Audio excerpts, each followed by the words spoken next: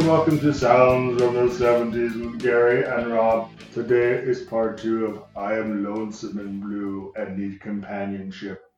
So I'm relying on my blues records to get you through the day. And so we're going to look at Muddy Waters' 1977 album, Hard Again, which is a phrase familiar to producer Uptown Mike when his insatiable girlfriend is yelling at him for the 5th time that night. She's a minx, I thought. I met her. I think she's an absolute treasure. The 5th time around, it becomes a burden.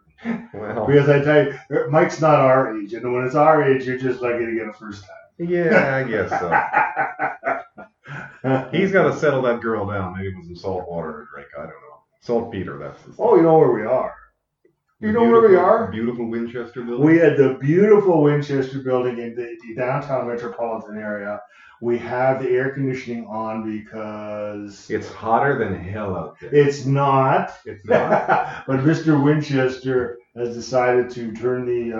We had a conversation. Well, not I personally, because we don't talk. You to heard he had a conversation. He had a with conversation someone. with Uptown Mike, and he told Uptown Mike, "Listen, as long as you guys don't joke around about me or my family, which we will in the future, then I will turn the air conditioning on." So this week, we will not be joking about Mr. Winchester and his hot wife.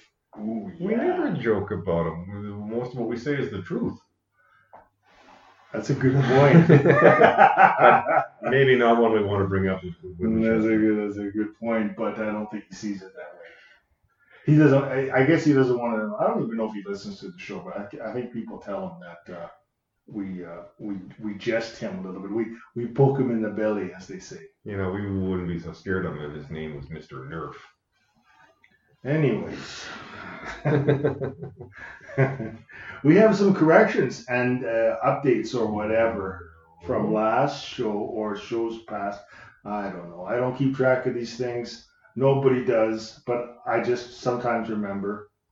I forgot last week to give the internet address to the Who website. I was raving about in my very Ravey manner. ravey manner in my point of view segment, because I said everybody should go to the website, and then I said next week I will give you the address, and then I didn't, and I didn't feel bad, but I felt like there were a lot of people saying, "Well, where's the address? What's he talking about?" So I got the address. He said a thing, and then another week's passed, and he hasn't done the thing he said he's going to do, so he's a damn dirty liar. Yeah, so a lot of people that were listening last week are not listening anymore because they're infuriated. I get that at work a lot. Yeah, I expected it.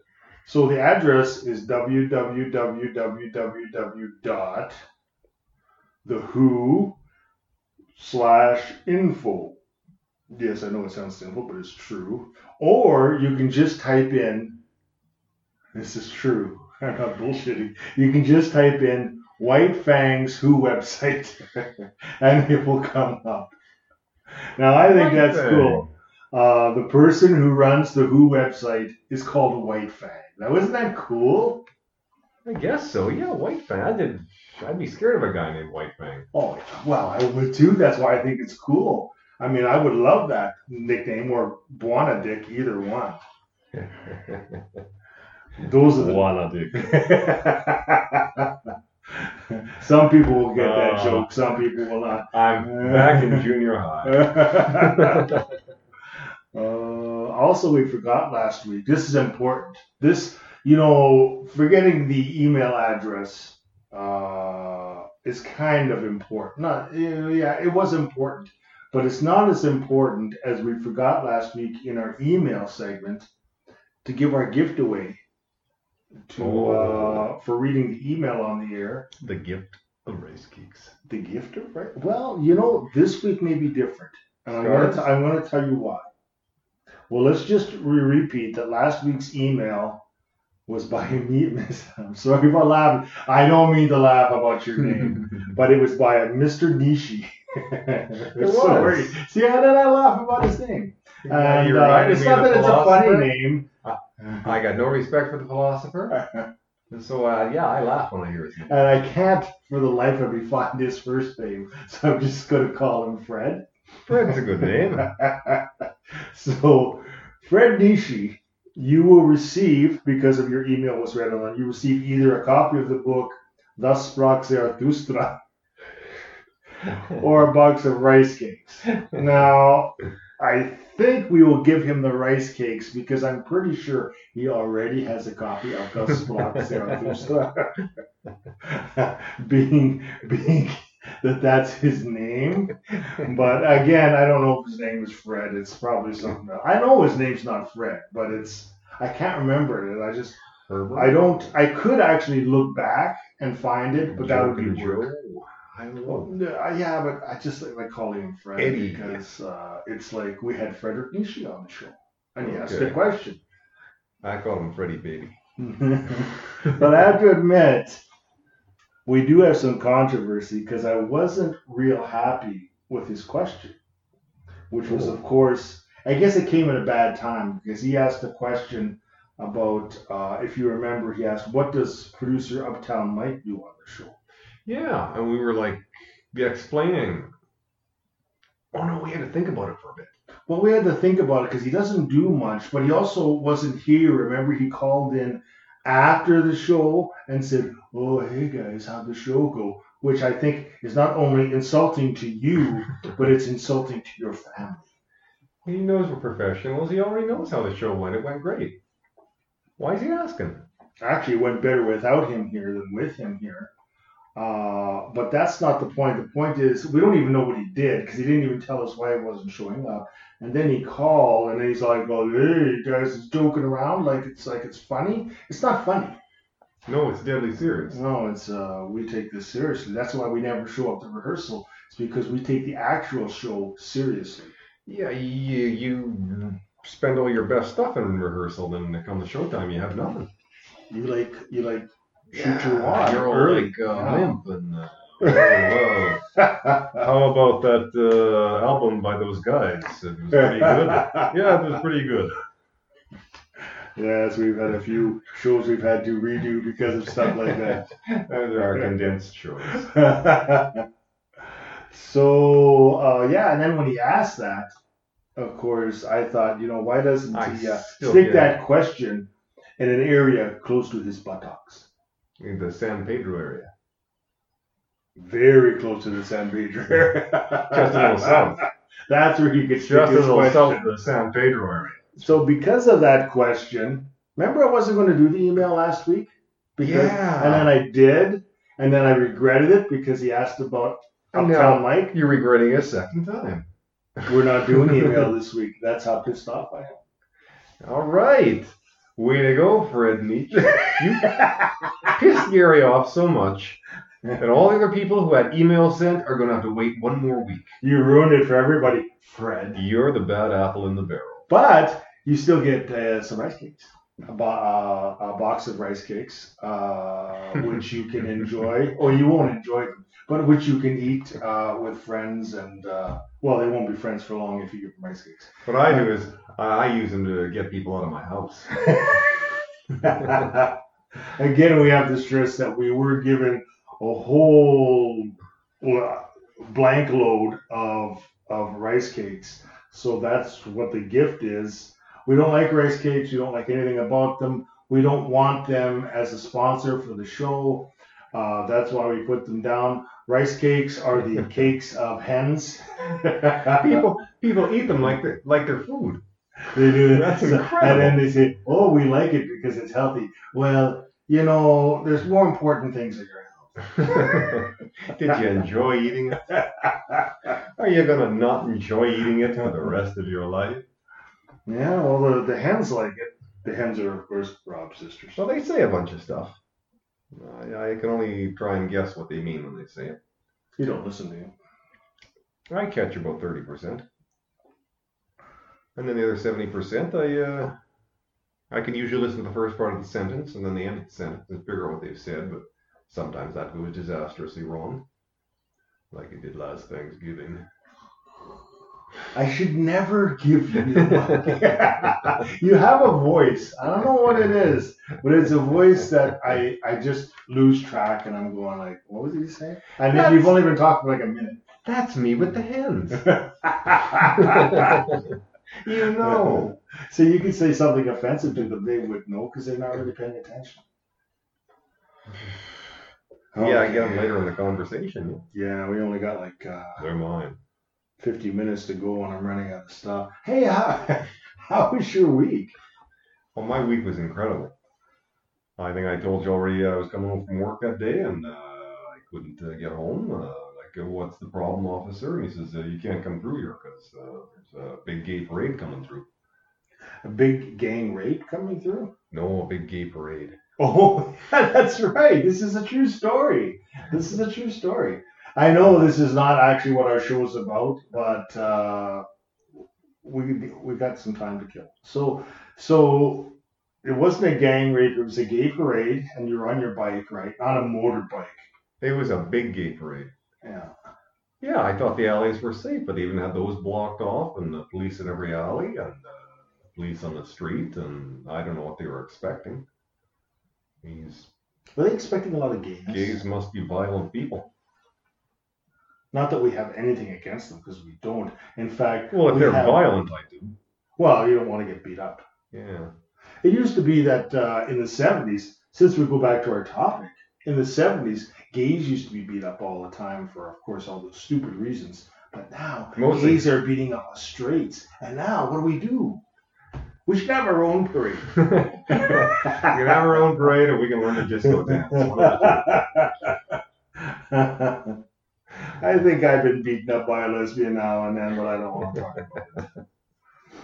Well, one thing I did want to talk about, because we didn't get to this last week, and before we talk about the Muddy Waters album, because we got a lot of time, I really thought we were jam-packed. Every time I think we're jam-packed with stuff for the show, and I plan stuff, it turns out, only 50 minutes left. So and then we get to the end of the show, and it's like we don't want to stop. And then it's like, and then we start reviewing the album, and it's like, oh my God, we have to stop. I want to talk about the blues in general in the 70s, because we didn't get to talk about that. And if we didn't want to skip over that, because anytime we talk about a genre in the 70s, when we do, because we will cover all the genres of music, that's what we do on this show, we want to talk about what impact that particular musical style had in the 70s. And the blues in the 70s was not it. I would call it suffering from a 60s hangover. Yeah, I don't associate blues with the 70s. No, I don't. It's kind of, I don't know why it's 40s it was born, the 50s and 60s it flourished. The 70s, the rock and roll popular music splintered off into so many different forms that you couldn't keep track of them all. I mean, blues kept going on steady, but it definitely was overshadowed by a bunch of other things. Well, you took away everything I was going to say because you just summed it up. But yeah, just what Rob said is exactly what happened. I mean, the blues flourished, especially in the 60s, when it was rediscovered by the British young British people and European people in general, but more specifically the British youngsters coming up who formed bands, just loved Muddy Waters and Willie Dixon and Howlin' Wolf and all the blues people. They were like gods to them, and they tried to imitate them, and they just couldn't get enough of the records when they would come over from America, because America didn't give a crap about the blues as far as the mainstream America. Like, they were considered race records, and they were only played on black stations, and they were only really bought by music aficionados that were white and the black population. I mean, they were almost. I remember this story. This is a classic story, and it's a sad story, but it's rock and roll legend about when the Stones who worship Muddy Waters. Well, that, they named the band after Muddy Waters' song, Rolling Stone, of course. They went to Chess Records to record the holy grail of electric blues was Chess Records, and that's where Muddy Waters recorded, and the label that Muddy Waters recorded, and Howlin' Wolf. So they went for the first time, I think it was 1965, to Chess Records to record. And they met Muddy Waters for the first time, and he was painting the walls in Chess Records. Something to do in between gigs. It was almost like, I don't know what it was like. I really don't. They were doing kind of an imitation of the music this guy does.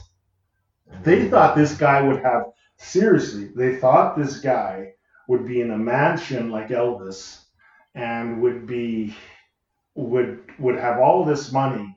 And here he was being asked by the Chess brothers to paint the walls in Chess because he must have had some downtime, because you couldn't even play in the South hardly, or if you did, you had to play in black clubs, and there wasn't a heck of a lot of places to play. You did play certain places, but the whole country was not wide open to you.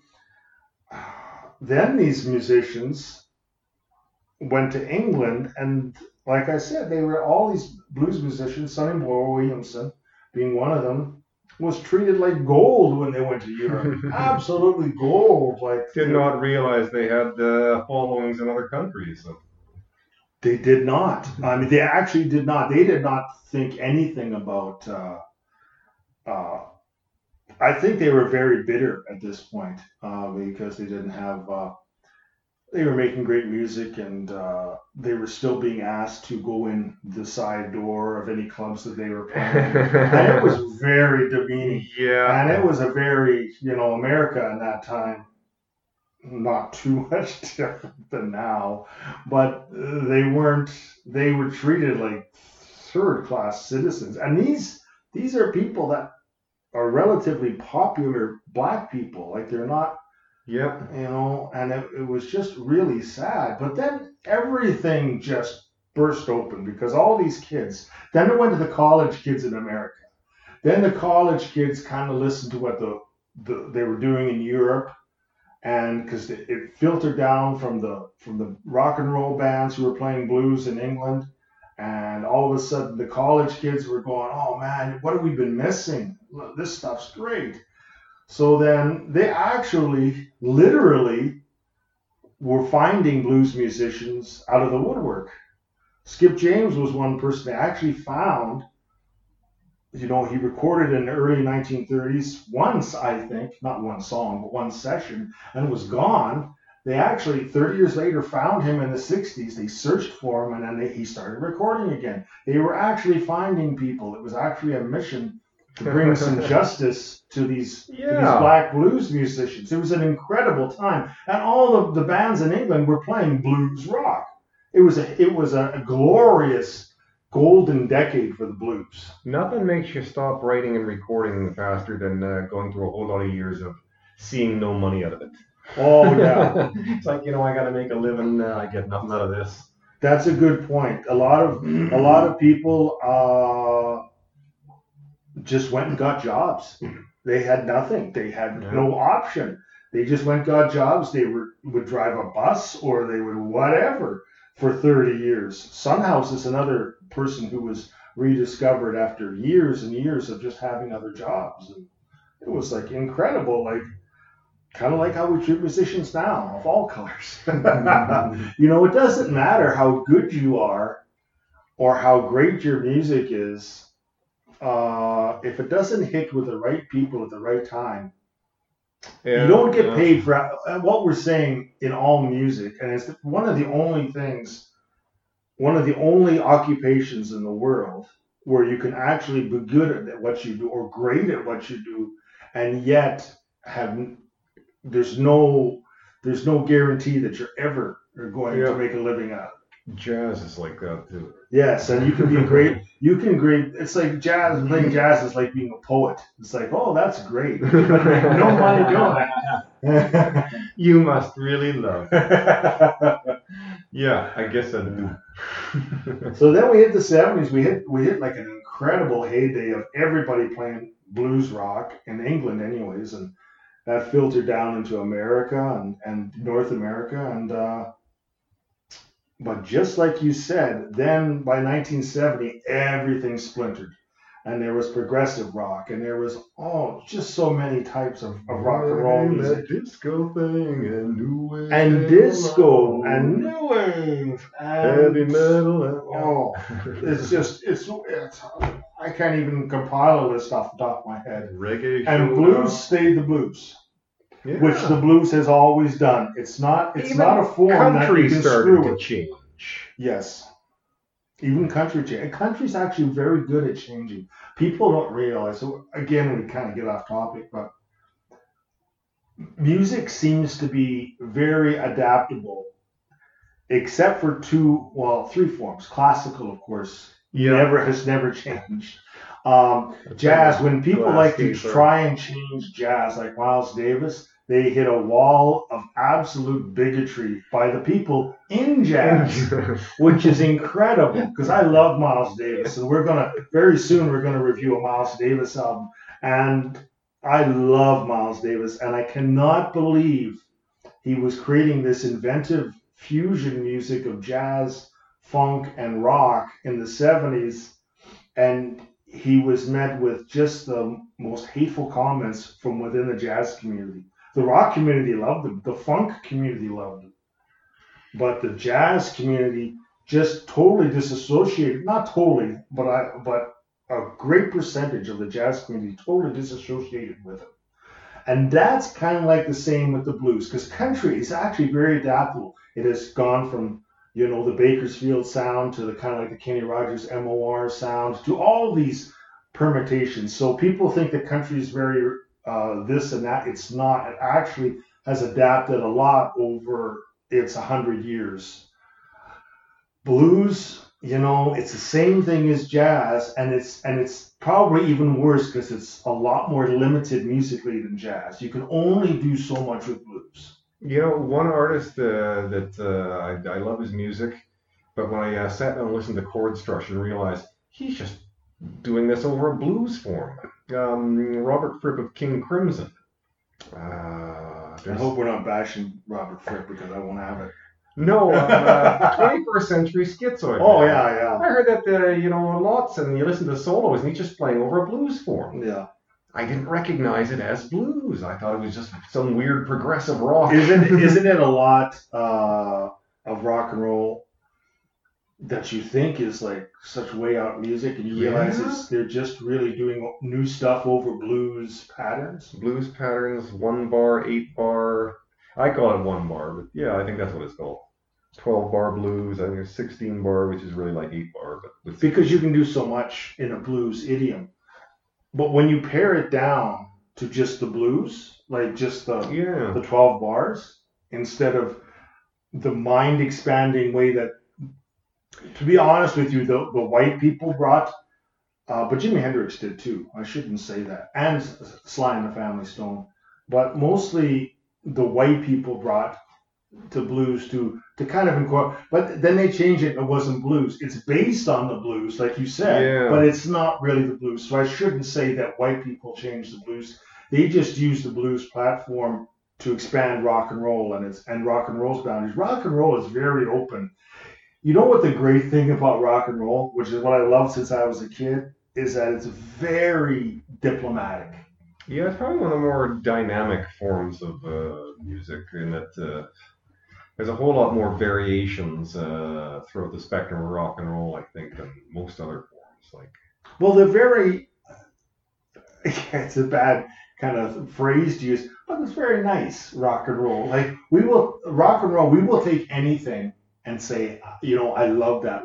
Let's use that, or let's praise these people that play this music or that. It doesn't matter what type of music. We're not snobs, in other words, or at least we weren't back in the 60s, 70s, we weren't snobs. Like we accepted almost all types of music, and what we came across is that we were so open to everything, and yet the older generation, raised on Frank Sinatra, hated us and totally called it rock music terrible things. Jazz thought that rock and roll was for idiots because it was kind of like blues when it started with just three chords A and little more simplistic than what they're used to. exactly. And in blues, the I hate to say this, and I don't want to be controversial, but it is kind of true, and it is even true with Muddy Waters.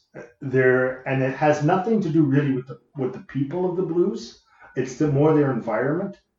They came from a lot of them came from Bunch of plantations, drinkers. like Muddy Waters came from plantations. They didn't have much else to listen to except the blues, so they were very ignorant to Yeah. rock and roll until like they never would listen to rock and roll unless they were working with rock and roll musicians. And there's examples so much of that of Muddy Waters or Howlin' Wolf meeting somebody big in rock and roll and not knowing who the hell they were because their whole world was the blues. And that's great. Yeah, it's like someone from the classical world coming over and, well, I don't know you, Yo-Yo Ma. Who are you? Well, that's the same thing. Classical music also for a huge amount of time wouldn't want to contribute to rock and roll records because strings and so forth because they thought that it was below them. We're better than that. And rock and roll, the people in rock and roll never thought anything was either below them or above them. They treated everything fairly equal and it says, I like this. You know what? I like Merle Haggard. You know what I also like? I like Stravinsky. I love Charlie Parker. It's like whatever you liked when you were a kid, that was okay because rock and roll was so open. Yeah. That's right. I hear the early British artists when they were on the blues kick, when they started playing that blues. What I hear most is classical influences in there and popular songs from the 40s and 50s, but a lot more classical influences than, say, American artists who listen to the blues I agree and because made rock. For some reason, European audiences are way more open to not only to different cultures.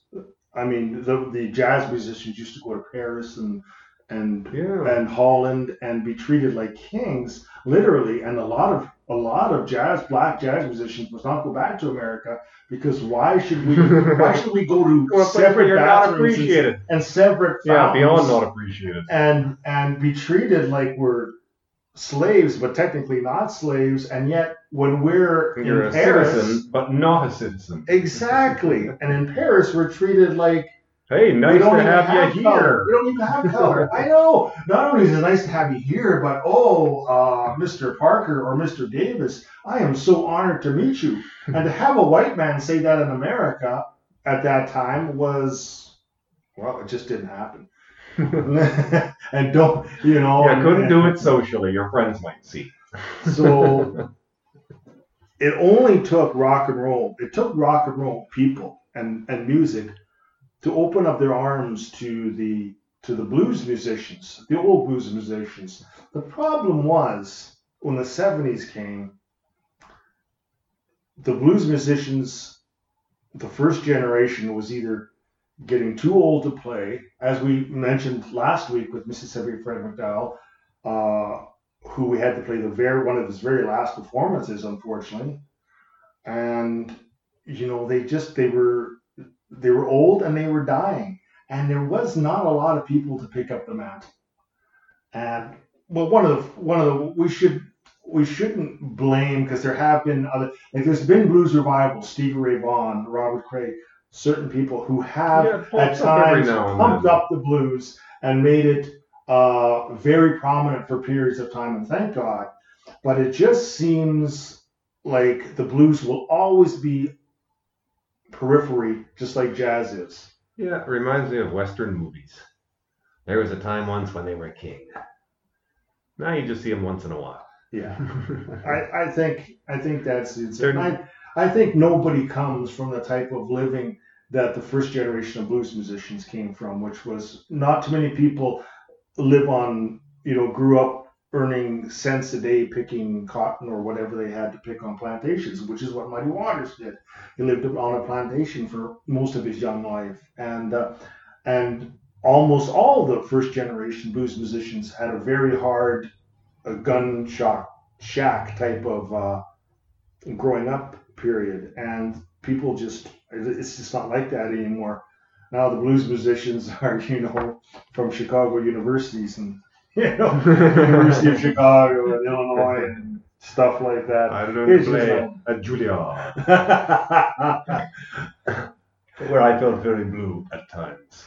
So that's kind of like, in a summation of where the blues was in a very stagnant period in the 70s, almost eclipsed totally by all the new movements coming in, to be honest with you. Yeah, I mean, even the musicians who they influenced who got big in the 60s, they were moving on to other stuff in the 70s. A good example is Eric Clapton, who was the biggest blues booster in the 60s and played blues or blues rock throughout the 60s, totally changed in the 70s and after Layla, and played pretty much kind of country rock for most of the 70s after that, and never abandoned the blues, but it was always kind of like, okay, I'm doing a blues album now, but it's, the one this decade that I'm doing. Just to give me a reminiscence.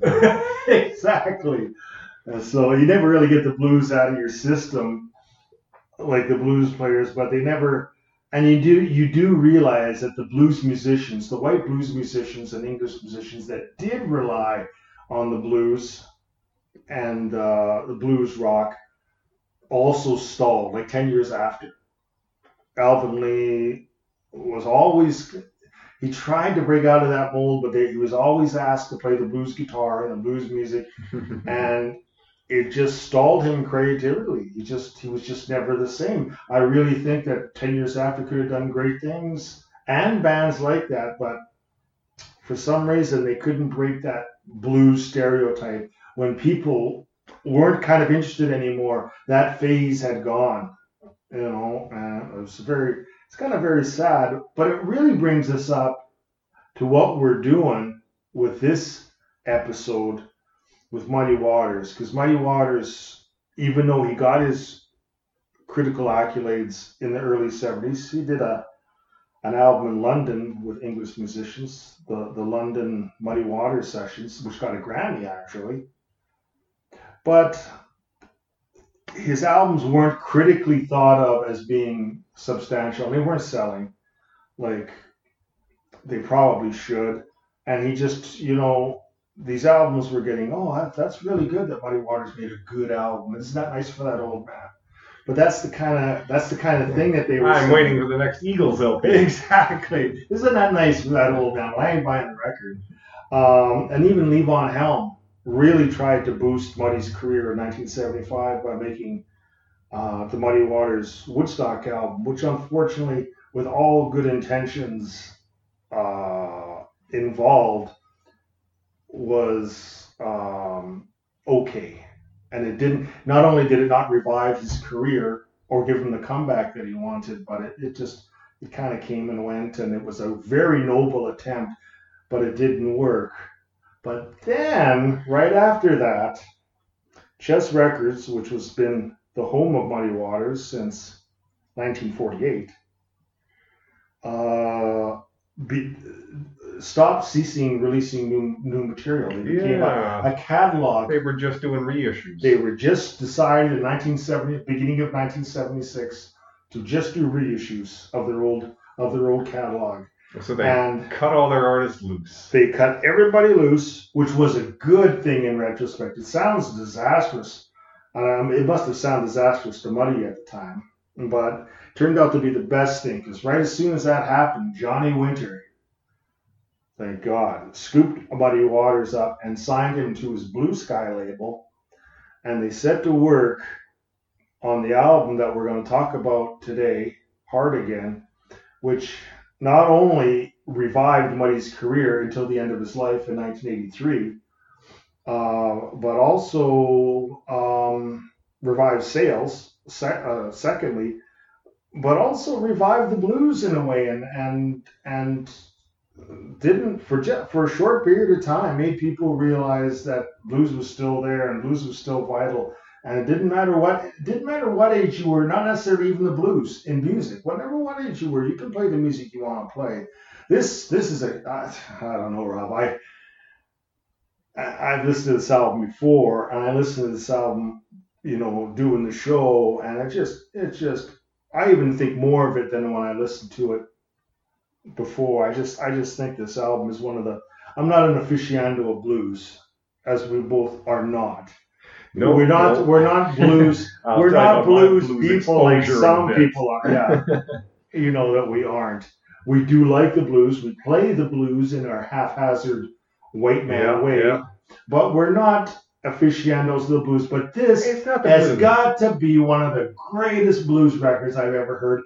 And I'm telling you, I listened to this record and I'm almost jumping off the walls because it's one of those blues records that if you feel blue after listening to it, there's something wrong with you because it absolutely kicks ass from the moment it starts until it ends, and you just feel, at least I was just feeling 10 feet tall. Every time I listen to this record, I feel so much better about music, about myself, and I go, wow.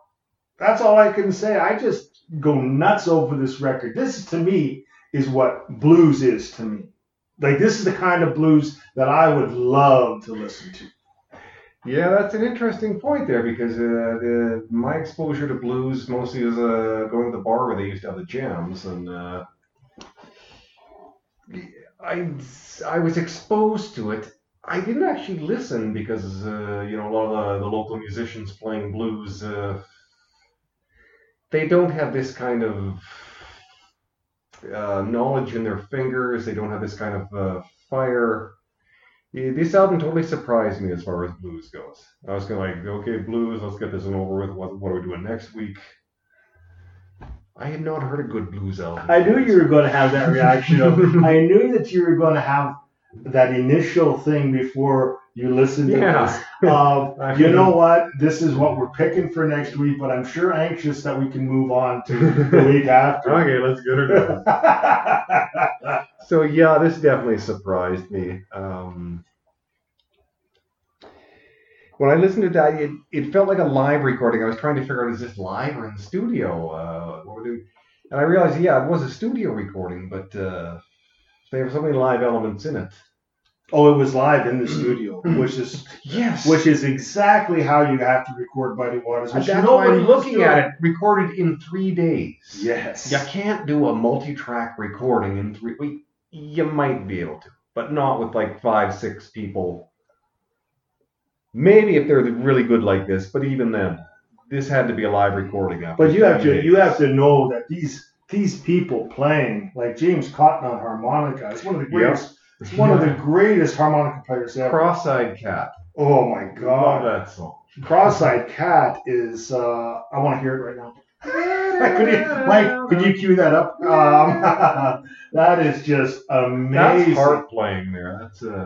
That's and he plays through almost all the song, but then he comes through when there's a solo, and he doesn't take away from the song when he's playing with Muddy singing, but when he has a solo, it blows you out of the water. The solos, you could hear 2 guys bouncing off each other at the same time. You hear keys and guitar, you hear harmonica and guitar. These guys are good. They played together for a while, and these guys have played together. They know what they're doing since the 50s, and they know what they're doing. And Johnny Winter just said, "You guys go, man." He did something that nobody had done probably since the late 50s with Muddy Waters, and said, "Do what you do, and I'm going to be playing guitar with you guys, and let's just have fun and just kick some blues ass here." And when they kick into Managed Boy, which I think is just heaven, blues heaven is what it is. It is. I mean, you can hear Johnny howl all through the song, and you just want to do the same thing because it's so powerful. And it's, Manish Boy was played, as many people know, on the last waltz when Muddy guested on the last waltz, and everybody thinks that was such a huge moment. But and I love that version, the last waltz, but this version is so electric, and it's so I don't even know what the word is. It's just so powerful. It almost takes your breath away. It really does. I'm almost exhausted after the first song, Manish Boy, and I'm going like, oh man, like I never heard blues like this. Blues was always, to me, either watered down blues, which is usually the white guys playing it, or it was the country blues or Delta blues like we heard last week with Mississippi Fred McDowell, which I'm extremely familiar with. You know what? I'm not a big, and I actually am a fan of Chicago blues and electric blues when I hear it, but I haven't heard it all that much. And it's just amazing. I think this is an example of hearing the cream of the crop, hearing some of the best guys in the world doing this. But you'd think that a musician's peak is the 20 to 40 range, like an athlete, and they come along and surprise you. They come along, they kick ass, and these are not 20-year-old guys. No. Let's make a point. Like there was Johnny Winter, who was in his early 30s, and but all of these other guys were veteran blues guys, and he's about the only. Stuart Margolin, who is Muddy's guitar player, was a young white guy. Everybody else was black playing on this session, and they had played some of the worst places together for the last 20 years, 25 years before this recording. And you can tell there's a mental telepathy between the players.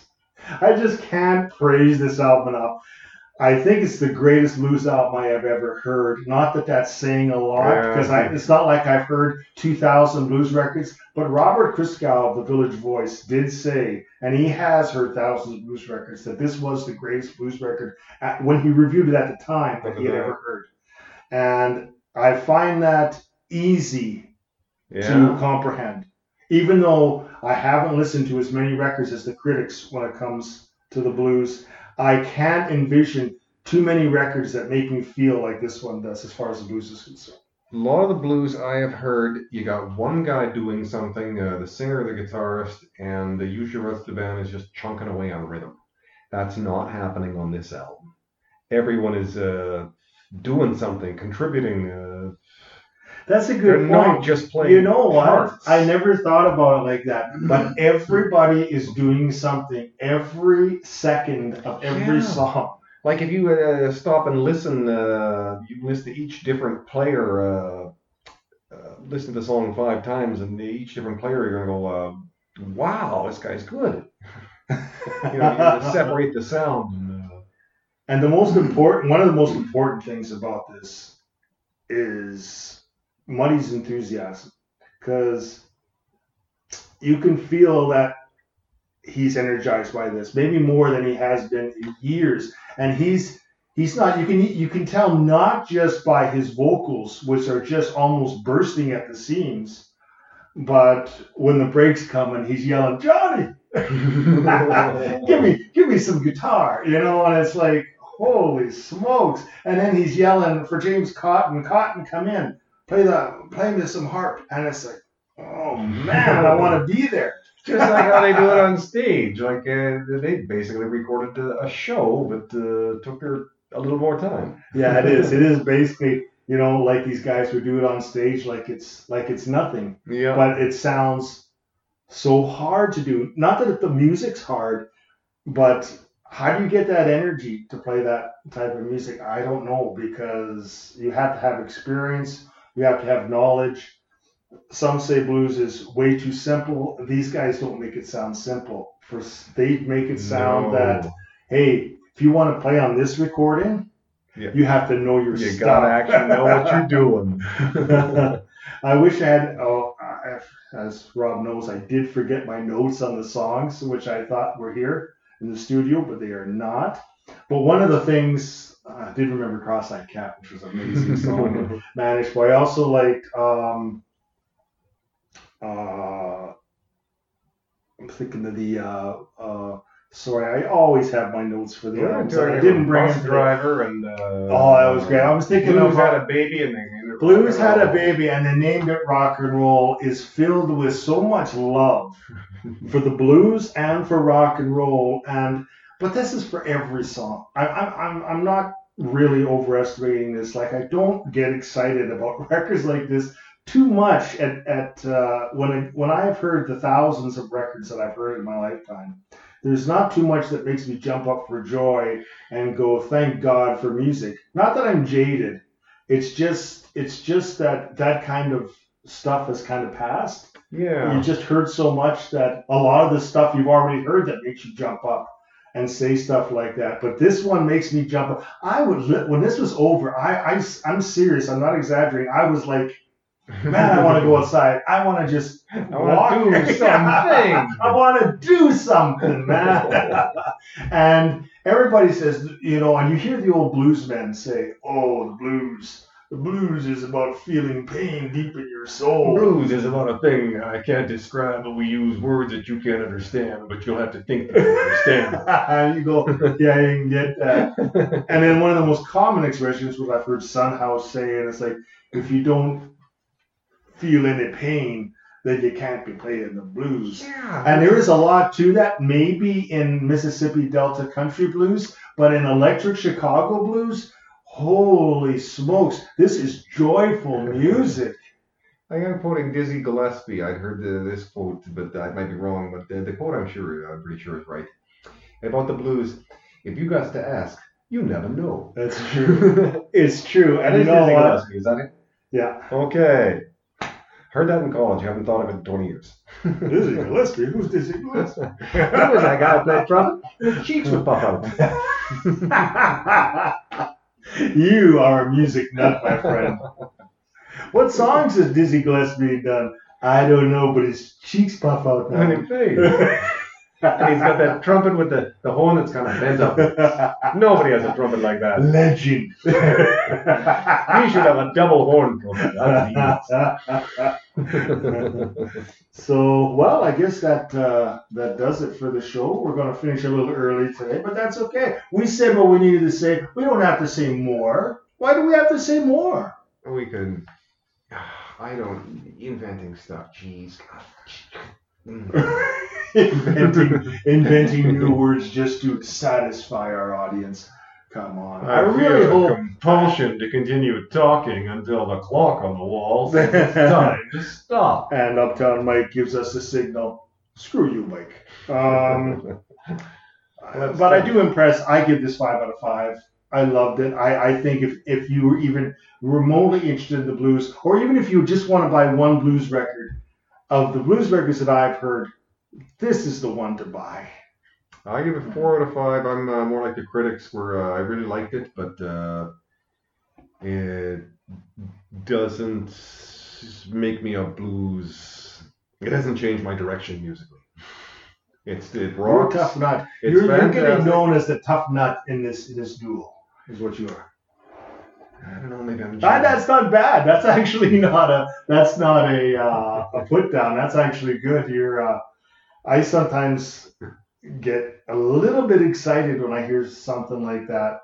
But if you don't get that excited, then as excited as me, then you should.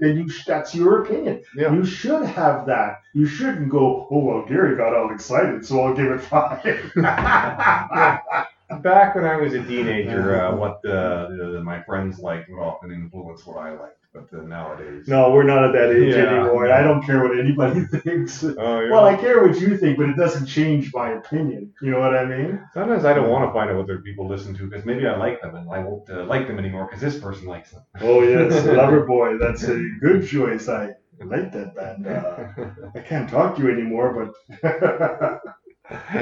Okay, so that was our blues 2-part series, and we will go back to a surprise record next week, which will be not part of any series. It will just be on its own. On its own, a record. I'm going to make sure it's a record. Okay. And I'm going to make sure that there's music on it. First on vinyl. And there might be vocals, but there might not. Jeff Beck, Blow by Blow. Don't tell people that it might be that. Then they're going to listen. I heard Rob say that they're going to review my favorite album, which is Jeff Beck's Blue. No, have to tune in. I'm going to tell you right now, in case you do, it's not Jeff Beck Blow by Blow, but that was a good example of the kind of trick that we could pull on you by saying it doesn't necessarily have to have vocals. Because trust me, we will be reviewing Jeff Beck's Blow by Blow because we love the album. So By the time that comes up, I will have forgotten this ever occurred. Oh, and again, we're not just reviewing albums we love. Some of them we haven't even heard. Like Hard Again was an album that we've only recently heard within the last 6-7 months or so. So it's not like we even know some. Like I admit that I have listened to a lot of records. Rob has not. He's listened to quite a few records. I've go listen to half the ones we reviewed. Yeah. The other half were surprises for me. We're not deliberately picking records that we like. Sometimes we are because we want people, like when we picked I picked the Jules from the Polar Bears record because I really wanted people to listen to it because almost nobody knows about it. But we will be picking records that nobody knows about and they shouldn't know about. So it just turns out that it's been extremely positive in the first shows. That's too bad. And I just want to complain that when I was doing the research on this album, I saw that Muddy Waters didn't write his own songs. It was someone named Morgan Field McKinley. Shut up, that's his name. Made me so mad. I was thinking, geez, that's an actual profession, writing blues songs? No way. He's just joking, people. I did actually look it up. We are not actually that dense. I wanted to see who this Morgan McKinley was. Whoops. People will go, after all these weeks, I thought they knew what they were talking about, but they don't know. Sure, he wrote his own songs. I was sure that his mom had named him Muddy Waters. What do you want to call him? I would call him Muddy Waters. Well, that's a strange name, but I don't hear too many other children have it. That's a good name. Muddy Waters it is. Okay, on that note, we have to say goodbye because I can't top that. So we'll see you next week. Until next week. I'm sorry. I always say that. We will not see you next week. We will be here next week and hope you do next week.